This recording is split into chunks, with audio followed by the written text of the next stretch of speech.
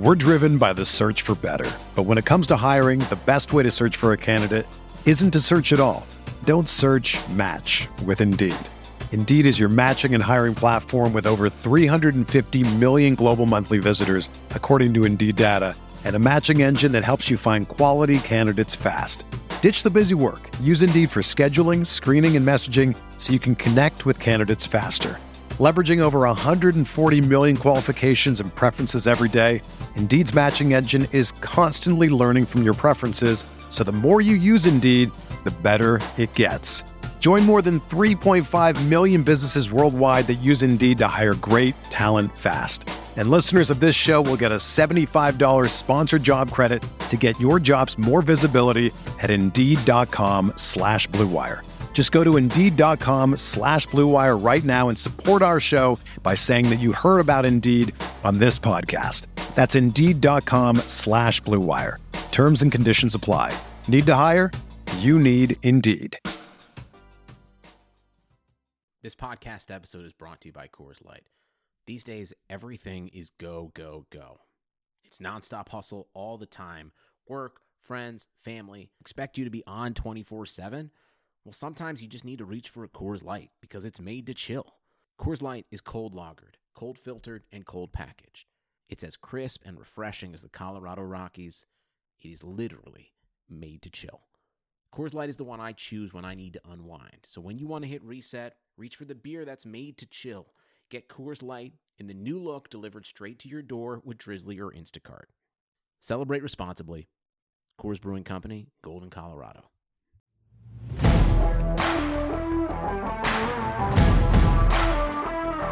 You're listening to Setting the Pace, your go-to Pacers podcast with Alex Golden and Michael Facci. Sabonis down the lane with authority. Oh, Miles Turner bringing that smoke. Levert, skies high for the jam. Warren lets it fly. Yes! TJ Warren is not human. The Setting the Pace podcast had Kevin Pritchard on. Well, you got it setting the pace, and I think that's terrific.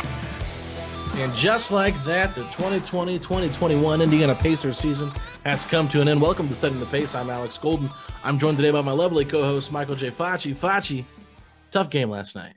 Tough game. I don't want to call this episode like a eulogy, as we were mentioning offline, but yeah, it's a farewell to the season. Last night was a game that it did not go well, and that puts it easy. I mean, the Pacers, it looked like they were deflated kind of early on, and that whole second half almost felt like a blur of watching some pretty rough basketball. Yeah, so insert everything I said on our last podcast about the Charlotte Hornets performance against the Pacers and reinsert that for the Pacers performance against the Washington Wizards. Absolutely embarrassing, completely ridiculous how they just did not show up to play for this game. And one thing I will say, Nate Bjorkgren was brought in to replace Nate McMillan because he's an X's and O guru. He loves the playoffs. He loves to change things up, blah, blah, blah. No, he didn't change anything up. Continued to play the same unsuccessful strategic defense against Russell Westbrook. Once again, the Wizards got their way with the Pacers. Pacers had absolutely no fight. When I saw Sabonis struggling a little bit in the beginning of the game with Alex Len, and they were kind of force-feeding him down there, I thought to myself, this is not when the Pacers are at their best. No. Sabonis on the block one-on-one is not their best basketball. I mean, I love Sabonis. I know you do too, but that's just not a recipe for success. That has not been for this team the entire season. So when I saw that, Foch, I just looked at myself and I said, oh, this is going to be one of those games. But we happened to only be down by 1 point after the first quarter, and I thought to myself, okay, this might be a pretty close game. I'm thinking to myself, we're going to have a really tight game going into the end of it. And then I see Nate Bjorkgren trot out 5 bench players. And let me just put it this way. When you already have 3 bench players starting, to play an all-bench lineup after that in a play-in game when it's win or go home, that does not make any sense to me. No, it doesn't at all. And I don't want to, pinpoint it to that lost us the game, but we never recovered from that. And that was the big difference because, like you mentioned, Pacers were down 1 after the first quarter. Well, a couple minutes later, it was 34-34, and then that was it. Washington went on a 16-0 run. They never looked back, And before you even knew it, at halftime, the game felt completely out of reach. I believe it was like close to a 15-point game. The Washington had crushed us in the paint across, all the games mostly. They had 40 points in the paint, and they were shooting 56% from the field at halftime. Well, the Pacers ended up with 40 points in the paint. So that just shows this game across the board, Washington was superior. I mean, from a field goal shooting perspective, from a rebound perspective, from a free throw perspective, I mean, three-point shooting, I mean, everything you could ask for, it came just too easy to them. And at that point, I mean, this was a Pacers team that they, like you mentioned, that first quarter, that was it. They peaked right there. Trailing by one was basically as good as it got. And to just kind of rehash some of the field goal percentage that Washington shot against the Pacers over that 4-game stretch of this year, 55%, 61%, 45%, and then 58%. They got anything they wanted.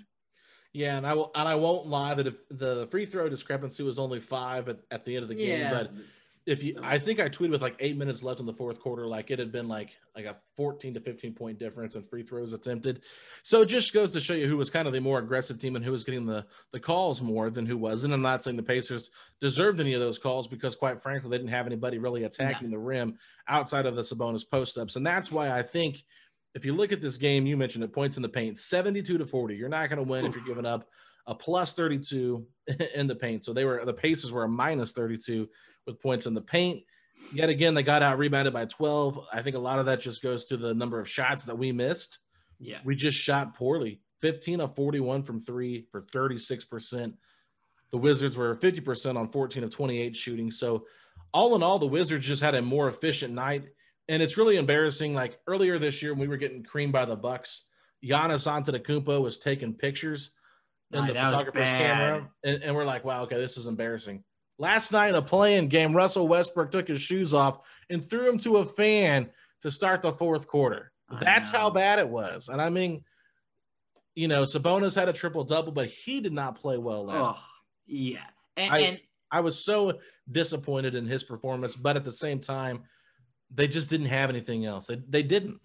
I can't let it go when you mentioned Sabonis had a triple-double because I wanted to make sure I hit on one of the saddest tweets I've seen this year. The Pacers Twitter handle goes triple-double alert. And it's like, we are down almost 40 right now. Like, I don't want to hear about a triple-double alert. That was like, they were fishing to just be like, we got to get something positive out there. And it's like, no, absolutely not. It was a triple-double like that. Just makes you feel like the stat is just so overrated these days because the game really wasn't close. It wasn't at all. Sure, he put up numbers, but this was a game where the numbers didn't translate. Really, no one looked good for the Pacers yesterday.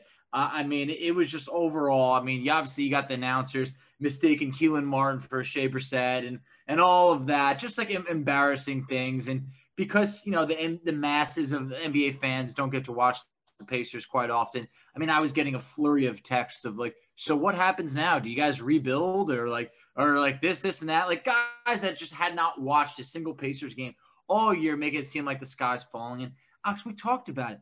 This team, I mean, making it here, I don't want to say that was impressive enough, but they stood no chance against Philly. Mm-hmm. I mean, that was something that I got to the point where I was like, look, I had my fun against Charlotte. Sure, like I'm not going to openly hope that we just get, abused against Washington by any means, but we weren't going to beat Philly by any means. That could have been real rough. So, hey, in the end, we pushed what we could to the brink, and the Pacers just flat out ran out of gas. Yeah, no, I completely agree with that. It's been a long season. It has. At the end of the day, I just think that the Pacers were without the most important position on the floor, and that's wing players. Oh, yeah. Not having T.J. Warren and Karis LeVert, I mean, obviously Warren's been out all year. It's not an excuse, but not having Karis LeVert for this game. You mentioned it on the pod we did on Wednesday. He had 35 points, I believe it was, the last time these two teams matched up. And 33 before that. Yeah, so he was going to have a monster game, more than likely. I mean, he's just a guy that's a bucket getter, and he's the best bucket getter on the team this season with T.J. Warren not being there. So I think that those two are kind of like neck and neck for who's the best bucket getter, but I'm just not putting my faith in Malcolm Brogdon to get me buckets. It took him 23 shots to get 24 points last night. Just a guy to me, like he had a couple nice baskets there to start off the first quarter. He kind of had that PJ Washington moment, like we remember back when the Pacers beat the Hornets. Like it was like, oh, Washington finally got a couple baskets to make the Hornets, look like they might be waking up. And that's kind of what Brogdon did for the Pacers. I look at Malcolm Brogdon and I think to myself, he's such a hard guy to read. And a lot of people are saying he's got to go. He's not the right guy. He's not the right thing. And quite frankly with me, I don't really know where I stand with him quite all the way yet. But if he's the fourth option next season, I think that's fine. If you bring him back, I just think that you cannot bring back the double big. But we can get into that a little bit later. Was there anything else you want to hit on from this game? No, not so much. I know you mentioned, Brogdon struggles. Yeah, he had those 7 points earlier in the first quarter. And, other than that, kind of really struggled for the rest. Didn't really seem like much of a presence in there. And just overall, like I mentioned before, it just felt like the gas was just fully run out. The Pacers really did not have much to offer. And then, having a guy like Miles Turner in this game would have been a big difference. I mean, you're talking about points in the paint. I mean, we mentioned Washington having over 70. It's not just that. A guy like Daniel Gafford was eating us alive. I mean, I felt disrespected by that. I was thinking, come on, we got to draw the line somewhere. But Gafford he had played well against the Pacers. I know he'd played well, kind of for Washington since they made the trade. But 15 points, 13 rebounds, and then he had 5 blocks by halftime. I was like, there's just no way that this is going to end well. So it would have been great to obviously have, that's why I had some of my friends saying, should I bet the Pacers? And I went, don't do that. I was like, look, we are without 3 to 4 starters. I mean, really, like, you just don't want to go down that path. This is a game that I did think was going to be more competitive. I did. I thought the Pacers would keep this game within like 5, either way. Maybe they could win by a couple points. Maybe they lose by like 5. I did not expect to be, down by as much as 38. That was just, it was bad. And the plug needed to be pulled. Well, yeah. And quite frankly, the biggest problem to me was just the lack of energy the Pacers came out with. Exactly. They came out completely flat. It really what it felt like to me, Facci. You remember in 2000, I believe it was 12-13, when the Pacers forced a Game 7 against the Miami Heat. Oh, my God. That was devastating. Yeah, and they got to Game 7. Yeah, but that's what it felt like. It's like, the first quarter was semi-competitive. You thought, okay, we're still kind of in this. Second and third quarter, we just got completely obliterated. And I'm like, man, this is like 2012, 2013 PTSD all over again. And it was unfortunate because I feel like, this team had been playing better towards the end of the season. They had a really nice win against Charlotte. And my biggest fear was, one, they made too many shots against Charlotte that they wouldn't hit the same amount playing against a Washington team. So I think that, number one, is true. But I just think that the law of averages just say that. And then number 2, winning so big can kind of get you a little bit more confident in yourself than you really are. And if you look at this team overall, they just weren't that good all year long. I mean, they're very up and down, very inconsistent, and very average. So that's who they showed up last night to be. They were a very below average team. They were on the bottom of that roller coaster, and it was not fun to watch because Nate Bjorkgren did zero adjusting to what had previously happened in the 3 games in the regular season. Why are we guarding Russell Westbrook above the 3-point line? Because he's such a good 3-point shooter? Absolutely not. No. He thrives in getting to the paint, kicking it out, or going over somebody and laying it in or dunking on somebody. I mean, that's just what his game is. He doesn't want to shoot the 3. He wants to put pressure on people at the rim.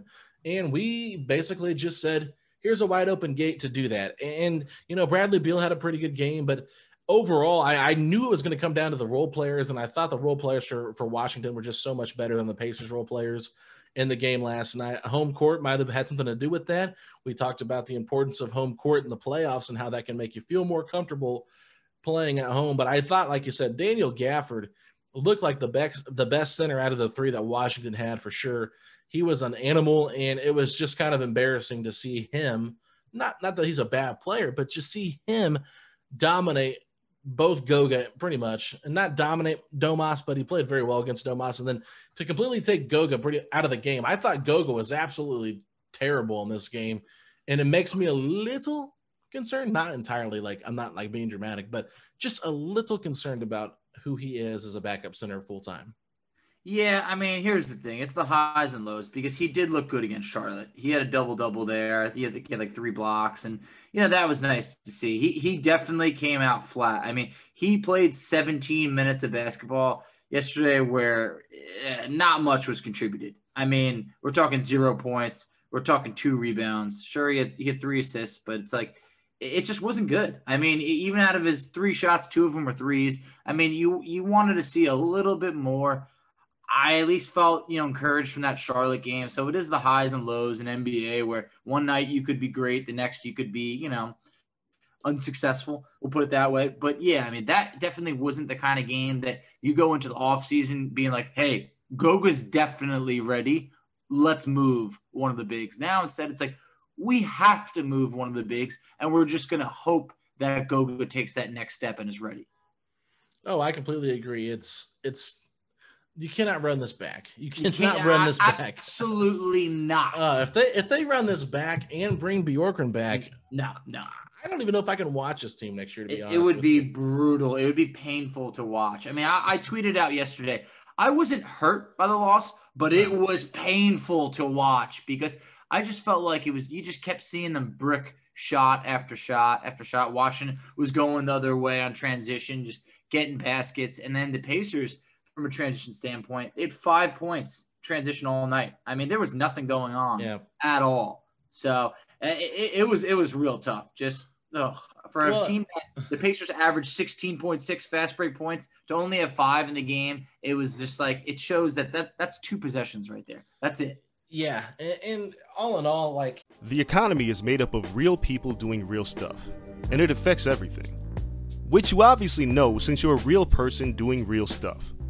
Marketplace is here to help you get smart about everything beyond the what of the day's business and economic news. We dig into the how and the why with the real people driving our economy. From big tech and interest rates to small businesses and what's happening at the Fed, Marketplace breaks it all down so you don't have to.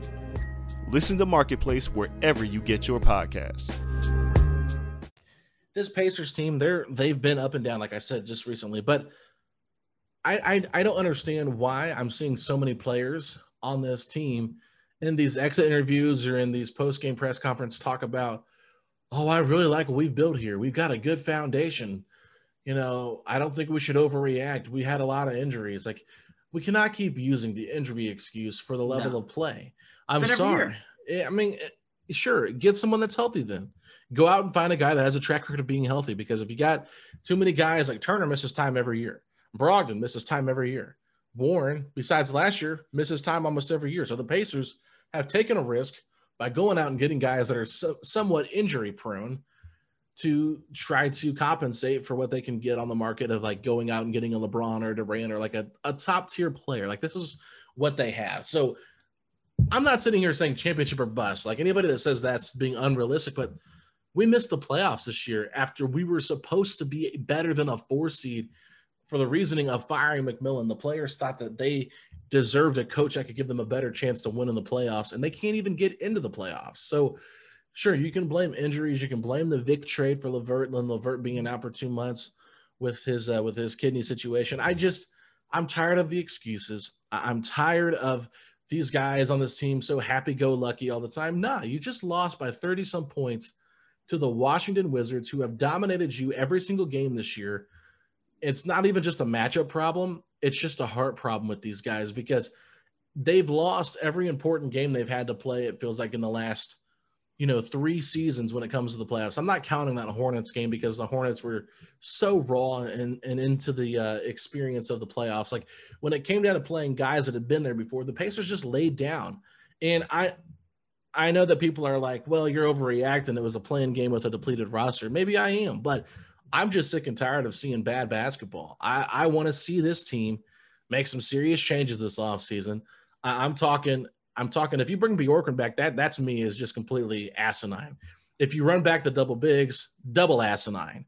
And if you think Jeremy Lamb and Aaron Holiday are going to be key rotational players next year under a new coach, that is triple asinine. So that is what I really believe.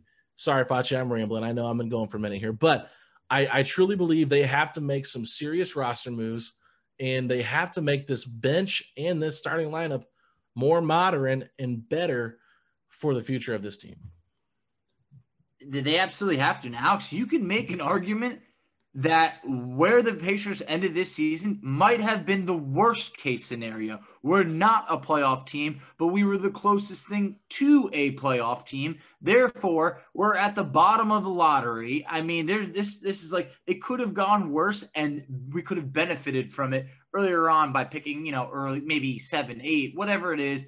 Now we're stuck of basically, trying to think of this as a glass half full, like, oh, but what about a healthy TJ Warren, Karis LeVert and all of them, hey, anything could happen. It's like, no, I'm tired of that mystery box of like, hey, if this team stays healthy, we don't stay healthy. And in the NBA, injuries is a major part of things. And Justin Holiday even had a quote. He was basically saying, he was talking to some of the rookies saying how, not a normal NBA season this we just went through, and that all the restrictions on and off the court, less time to rest between the games, less practice time, less preparation. Yes, it was a tough year, but everybody went through that.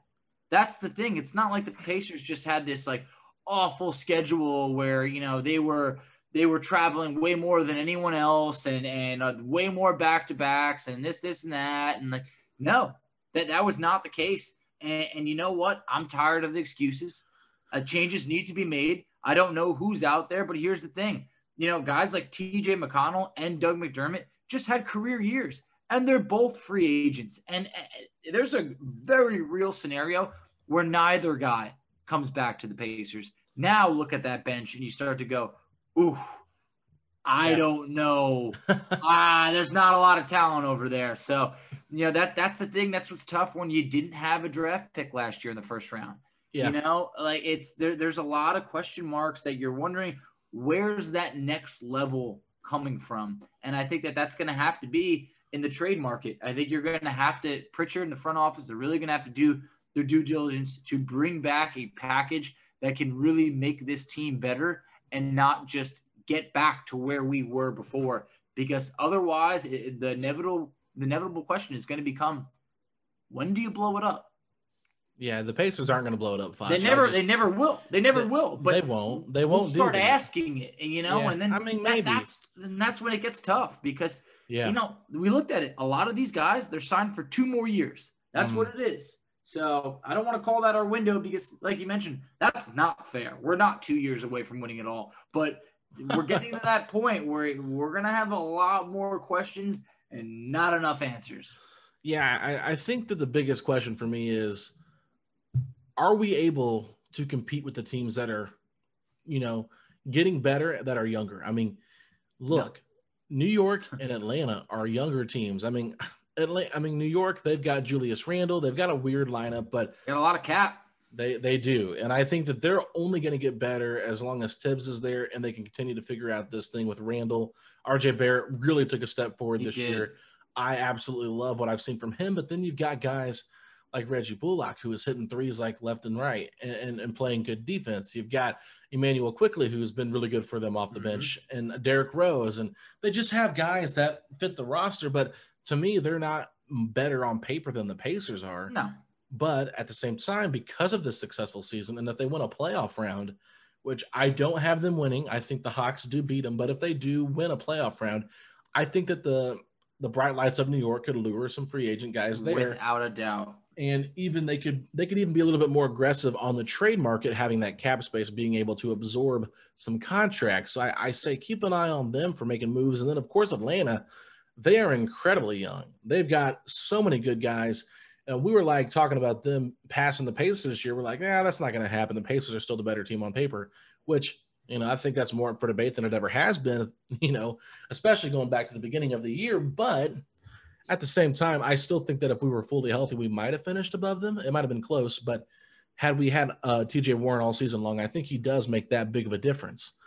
So those two teams passed us. Toronto fell back this year, but I think they're going to be okay because they've got a lot of young athletic guys and they're super young, and a lot of their pieces fit.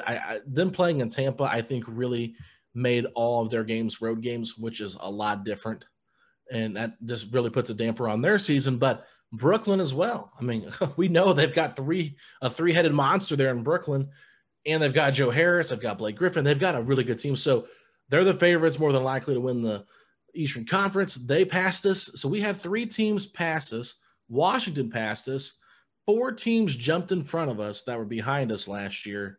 Not even in the playoffs. So Brooklyn, I guess, did make the playoffs as a 7 seed or 8 seed last year, but still a team that got a lot of better players. So that's where I'm sitting. Like, if all these teams are getting better and we're regressing, you cannot stay the same. And that's all I'm going to get into, because we have a lot to talk about this offseason, potential moves, stuff like that. But I did have some interesting information that I kind of wanted to share if you're up for it, Fletch. Oh, I'm up for it. Bring it on. Okay, so I don't report anything unless I am told from a source. And so this is not a source, but someone did reach out to me. They are friends with a family member that's in the NBA. So I'll just put it at that. And basically, they sent me this, and I didn't really think too much of it, but they said earlier in the season, before the deadline, there was a trade that the Pacers did not pull the trigger on, but they were close. It was Cody Zeller and PJ Washington for Miles Turner. And apparently the Pacers said no to that deal from what they were told. So if that's the case, would you have been interested in that trade?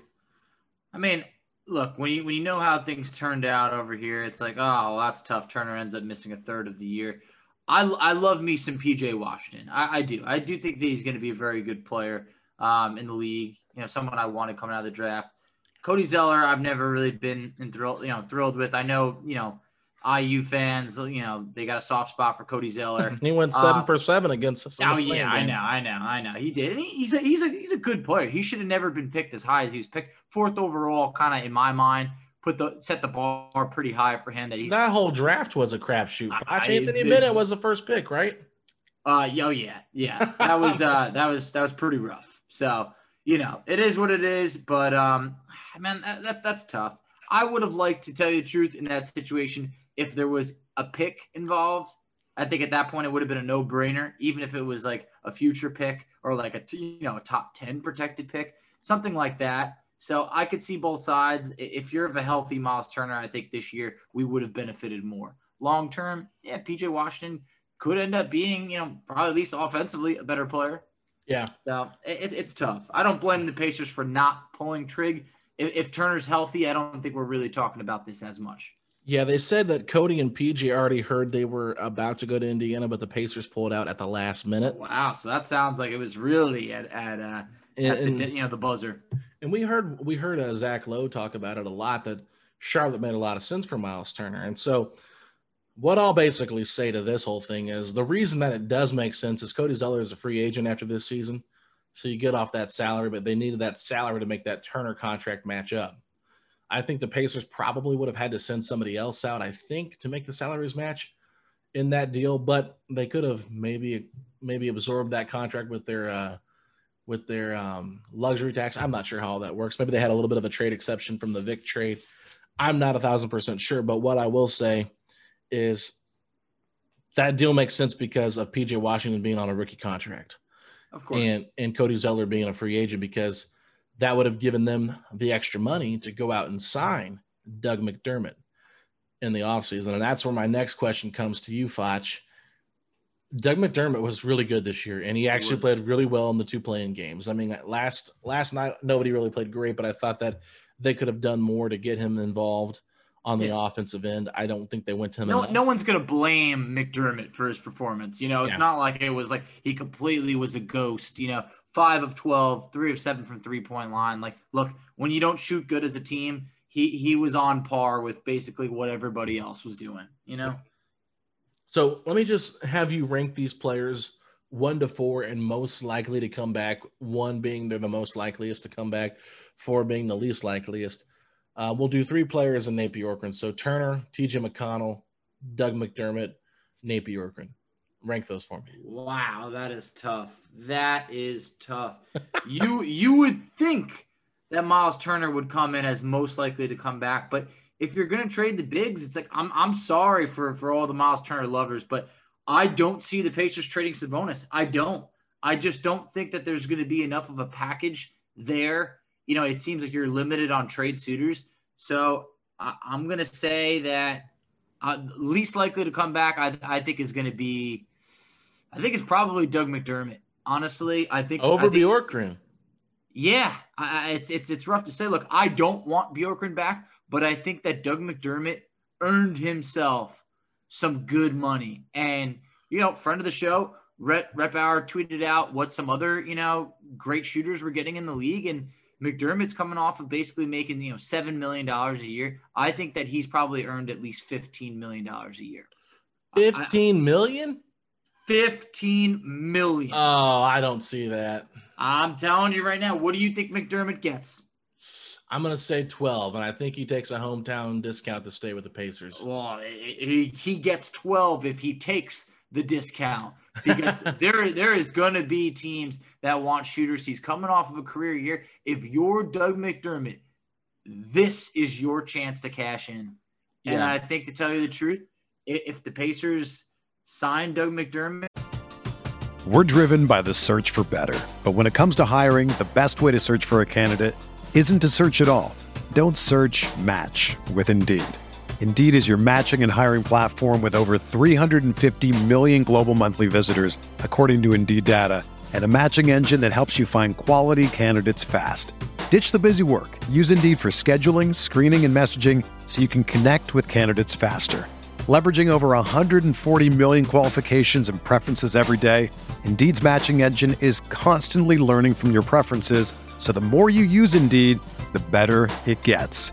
Join more than 3.5 million businesses worldwide that use Indeed to hire great talent fast. And listeners of this show will get a $75 sponsored job credit to get your jobs more visibility at Indeed.com/Blue Wire. Just go to Indeed.com/Blue Wire right now and support our show by saying that you heard about Indeed on this podcast. That's Indeed.com/Blue Wire. Terms and conditions apply. Need to hire? You need Indeed. This is it.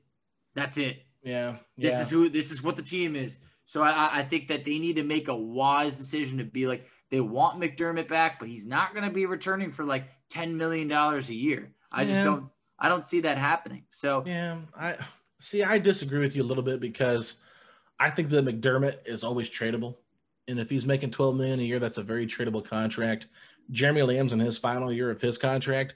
So basically, once you get Lamb off the books next season, or if you trade him this season in the offseason, you pretty much just fulfill that roster spot in that cap space with Doug McDermott. Now, $12 million to me seems like a pretty good number for him, because he's only making, what was it, $7 this year? Yeah. So that's a $5 million increase on one per year. So a $15 million raise sounds pretty good to shoot a basketball and not play the greatest of defense. Now, the only thing that I will say that I would be a little bit hesitant to see if they bring him back at that number is if they change coaches and the coach plays a totally different style and it does not fit McDermott, because the McMillan system worked okay in the regular season, but not the postseason. So that's where I think we. Sugar Ray Leonard, Roberto Duran, Marvelous Marvin Hagler, and Thomas Hearns.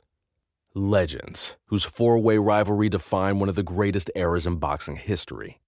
Relive their decade of dominance in the new Showtime sports documentary, The Kings, a 4-part series premiering Sunday, June 6th, only on Showtime. Saw a lack of success from McDermott in the postseason. So that's where I'm like, I don't really think $12 million is that big of a contract to bring him back on. Now, if it causes you to go in the luxury tax and you really want to keep him, then you can find ways to offload guys. Like, they could probably trade Aaron Holiday to a team for a second-round pick if they wanted to keep McDermott, and that's what it would cost them. Or the same with Jeremy Lamb, like maybe attach Lamb with a future pick or something just to try to make him some cap space to keep McDermott. Do I think McDermott's worth all that hassle? Probably not. But at the end of the day, I think that he is a six-man candidate for this team with how well he played this season. Yeah. So that's where I'm at. McConnell is a position of need that the Pacers really – the point guard position I feel like is the Pacers' biggest weakness. Yeah. Aside from a true four, I think that's where Ochai Brissett really thrived. was because he was really their only true small ball four that they had. Now, if Warren comes back healthy, he can do that a little bit. I don't know if I want to trust him doing that the whole time, but I think that you can make a good case that he'll be productive in that role right there. But yeah, I just think point guard is very important to this team. TJ McConnell is a leader with that second unit. He brings energy every night, very consistent, and that's one thing that you don't get a lot from guys off this bench like Goga, like Jeremy Lamb, like Aaron Holiday. None of them are consistent. Justin Holiday, I mean, he's pretty consistent, but I feel like it was hard to tell this year because he was asked to play a bigger role. But for the guys that got regular rotation minutes, that is one thing McConnell brought was consistency every single game. And I feel like, McDermott did the same thing. So if you're picking between two of them, McConnell's a cheaper route. If you're picking between the two of them and you want to stay modern and continue to improve the offense and improve your team, I think you have to go with McDermott here. It's really tough, Foch. I do think that Turner is traded this offseason for better or for worse. I mean, that's up for debate depending on what they get back. And I definitely think Bjorkgren is the guy that is out of here for sure. So I would go McConnell, McDermott, Turner, Bjorkgren on most likely to remain a Pacer. I think McConnell is most likely. I do. Yeah, that's why I had him number one. Yeah. Yeah. So here's my theory. One, from going through some numbers in my head, I could see McDermott landing a 4-year, $52 million deal. That's $13 million per year. I could see that if it's not, 15, but it depends how things shake out. I mean, there's going to be some teams. Shooting is always going to be needed in today's NBA. And I just don't want the Pacers to blow their load on Doug McDermott. I really don't. I just feel like how much McDermott played really good. I mean, like I tweeted out earlier today, he shut me up this year for so long. So many episodes I said, I want the guy that we signed at 1201 in free agency. And he finally delivered this year. Yeah. I do. Like I said, it's his chance to chase the bag, get that last big contract. I think he gets it. I think it's elsewhere. I appreciated that he said that he wanted to be a Pacer. I think everybody kind of said, you say the right thing, but I felt like he meant it. I felt like it was like, if the money's right, I would love to be a Pacer. But when you look at a guy, he loves playing with Domas. Yeah, really yeah. I mean, he thrived this year. He really did. But when you look at McConnell, who I believe was coming off of basically making maybe $3.5 million this year, I feel like it's realistic for McConnell to come back at like a 3-year, $18 million deal. Yep. You give him $6 million. He's happy. He's happy to be here. I feel like the whole team loves playing with him. You're going to get nonstop hustle every single night. I just wonder, can McConnell take a next step? Because I feel like he played literally as good as he could have played this year. And I wonder what would be the next step for McConnell. But at that price tag being literally half as much as McDermott's going to make, it just feels like the smarter decision when you really don't know the future of Aaron Holiday. So I do think that, McConnell is going to be back next year at probably right around that $6 million per year mark, which I can live with. I feel like you can live with, the whole fan base can live with. But yeah, you're going to have to get crafty to kind of get off that Jeremy Lamb contract, because outside of those first 10 games or so, it was all downhill for Jeremy Lamb. And I have no idea how next year is going to be, but that contract feels like it's getting moved. And maybe that's at the trade deadline, but I don't think he's going to finish his time as a Pacer. I'm not sure if you saw this or not, but Scott Agnes did report in one of his articles that Jeremy Lamb did build a house in Charlotte. So I really think that he did enjoy his time there with the Hornets. And depending on what they want to do, if they want to offload a contract or something like that, here's what I'll say. If the Pacers wanted to go back out and try to get Gordon Hayward, if Charlotte is unwilling to part with Washington or Bridges because they want to stay younger and make a younger core, and Hayward doesn't really fit that, bill of their youth, then that would make more sense to be a salary filler and then give them continued space to make other moves. I could see him being a salary filler in that type of trade. But at the end of the day, I think also, there's other places I think Jeremy Lamb could be valuable, and maybe somebody finds him as hey, he's a guy that's an expiring and we can attach him somewhere. He's only making $10 million. And maybe if the Pacers decide to trade Brogdon, that you could maybe flip Brogdon and lay them together and get something. So that's where I'm at with him. I think he can be a throw-in piece because of his unrestricted free agency in 2022, but he's still maybe coming back from injury and having a full off season. he could maybe come back and be helpful for this team. Hey, if Charlotte wants him back, I'll hand deliver Jeremy Lamb. I'll drive him myself. But here's the thing. Look, unless they're willing to part with Gordon Hayward, I was just looking through their roster, and I just don't know who else it would really work out salary-wise. I mean, because they have so many young players, and we're not going to make a trade for Terry Rozier. It's just like, see, I don't know about that, because I think that Terry Rozier makes some sense.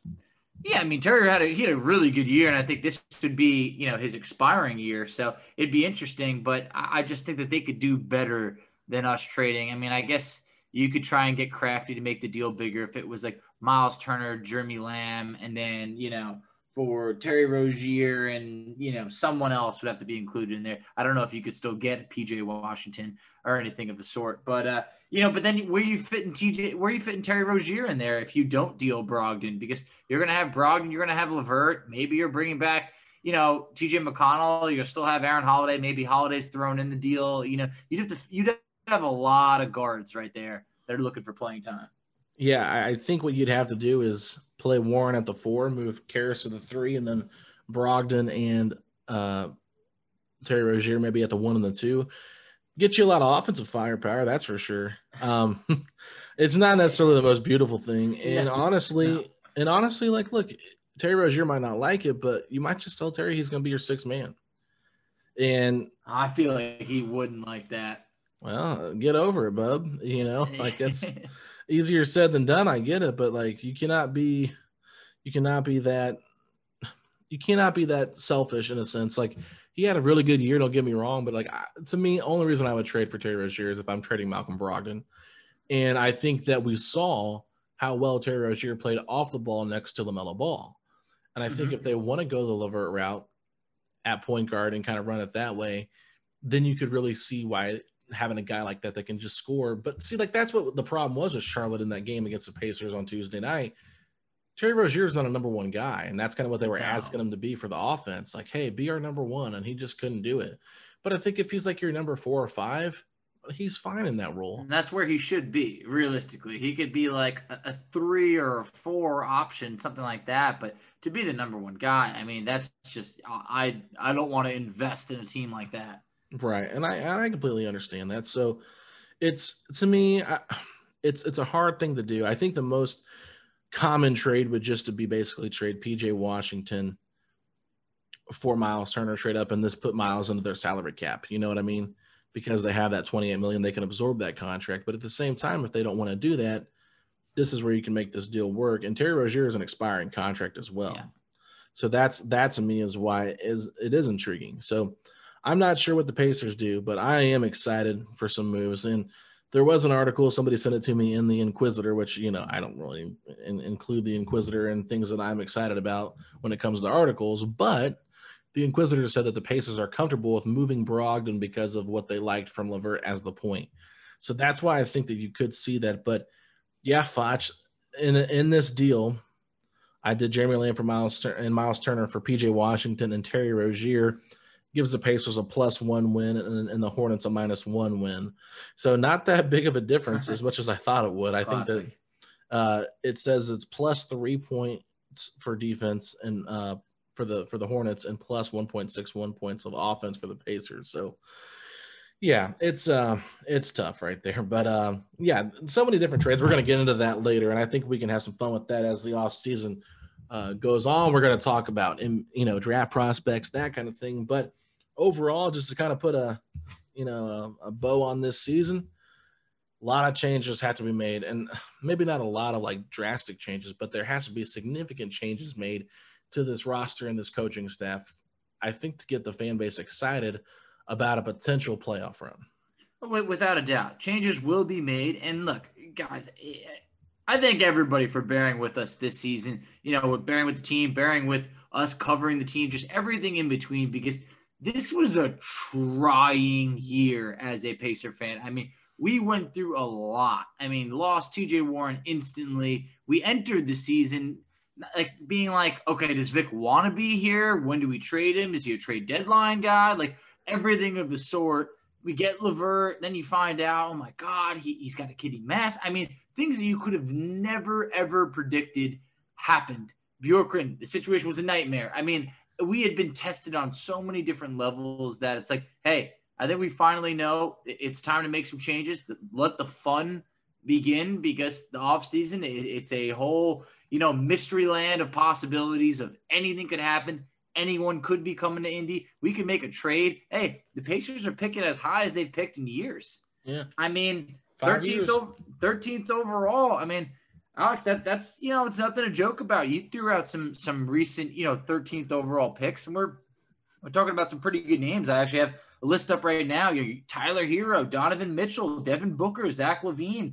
I mean, there's even guys like, look, you don't really aspire to be a Kelly Olynyk, but I mean, hey, Kelly Olynyk's a solid player. I mean, he's no one's dream Tyler scenario. Hansborough.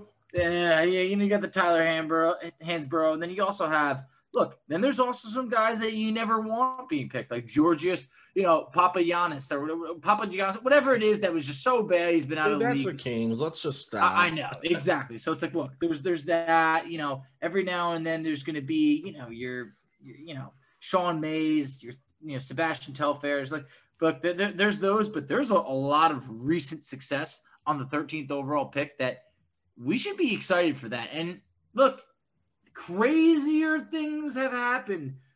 Maybe the Pacers can jump up. I don't know. I'm not expecting it at all. I'm not.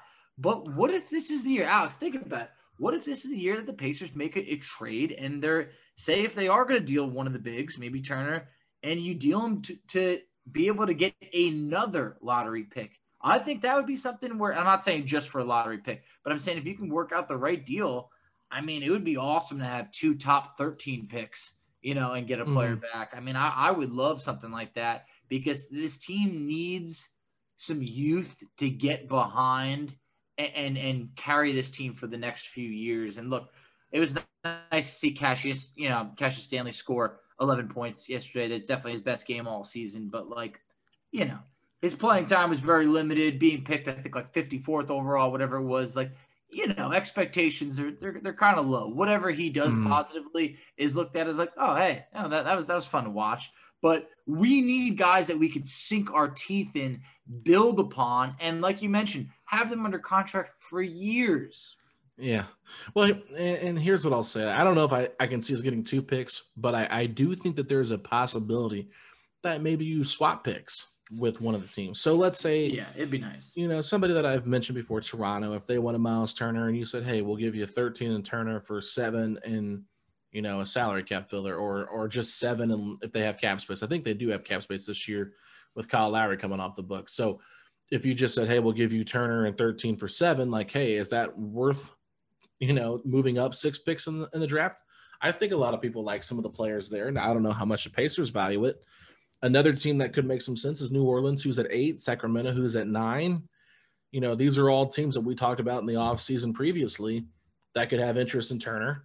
And that's where you could say, hey, maybe we could trade Turner for one of their draft picks, and they can say, hey, we didn't get a draft pick, but we got Miles Turner, who can really help our team grow. But anyway, we got all off season to talk about this, Facci. So it's a bittersweet end, but hey, we got the 13th pick in the draft, and we're going to make some changes this offseason. I really believe it, and I'm excited about where this team is headed. I am. The 13th overall pick for me, that brings hope. That brings hope that we could be getting a good rotational player. None of that 18th overall pick stuff. Again, that is such a toss-up. I mean, the 18th overall pick, for some reason, it just – I know it wasn't every year, but it felt like the Pacers were getting that pick quite often. And I'm scarred by the TJ Leaf, pick of the past at 18. It's too much. 13th. It's cursed.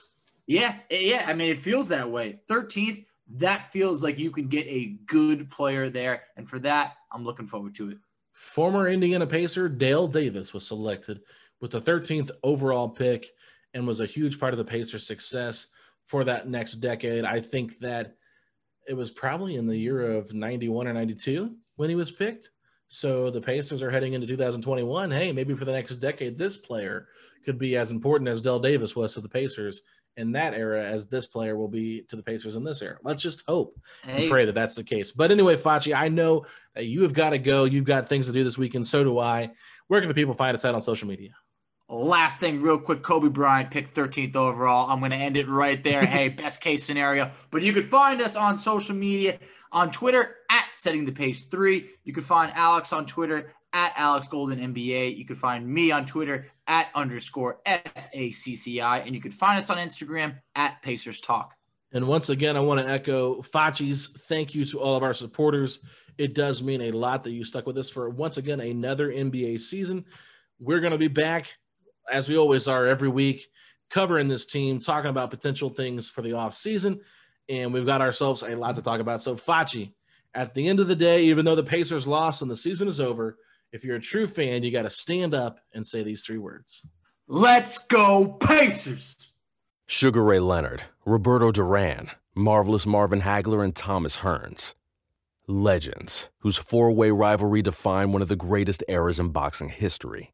Relive their decade of dominance in the new Showtime sports documentary, The Kings, a 4-part series premiering Sunday, June 6th, only on Showtime. The headlines remind us daily, the world is a dangerous place. The elites in charge say everything's fine, stop noticing. But you know better, and your gut knows that time is short to prepare for a world that is 4 missed meals away from chaos. My Patriot Supply has helped over 3 million families become more self-reliant and is the company Americans trust to prepare. Go to MyPatriotSupply.com and secure their best-selling 3-month emergency food kits. Each contain delicious breakfasts, lunches, and dinners, averaging over 2,000 calories per day. Secure at least 1 food kit for each family member. For a limited time, save $200, plus get free shipping on all their Ready Hour 3-month emergency food kits. You're not ready if it's not Ready Hour Foods. My Patriot Supply also has solar power generators, water filtration units, biomass stoves, heirloom seeds, and critical survival gear. Shop MyPatriotSupply.com today. MyPatriotSupply.com.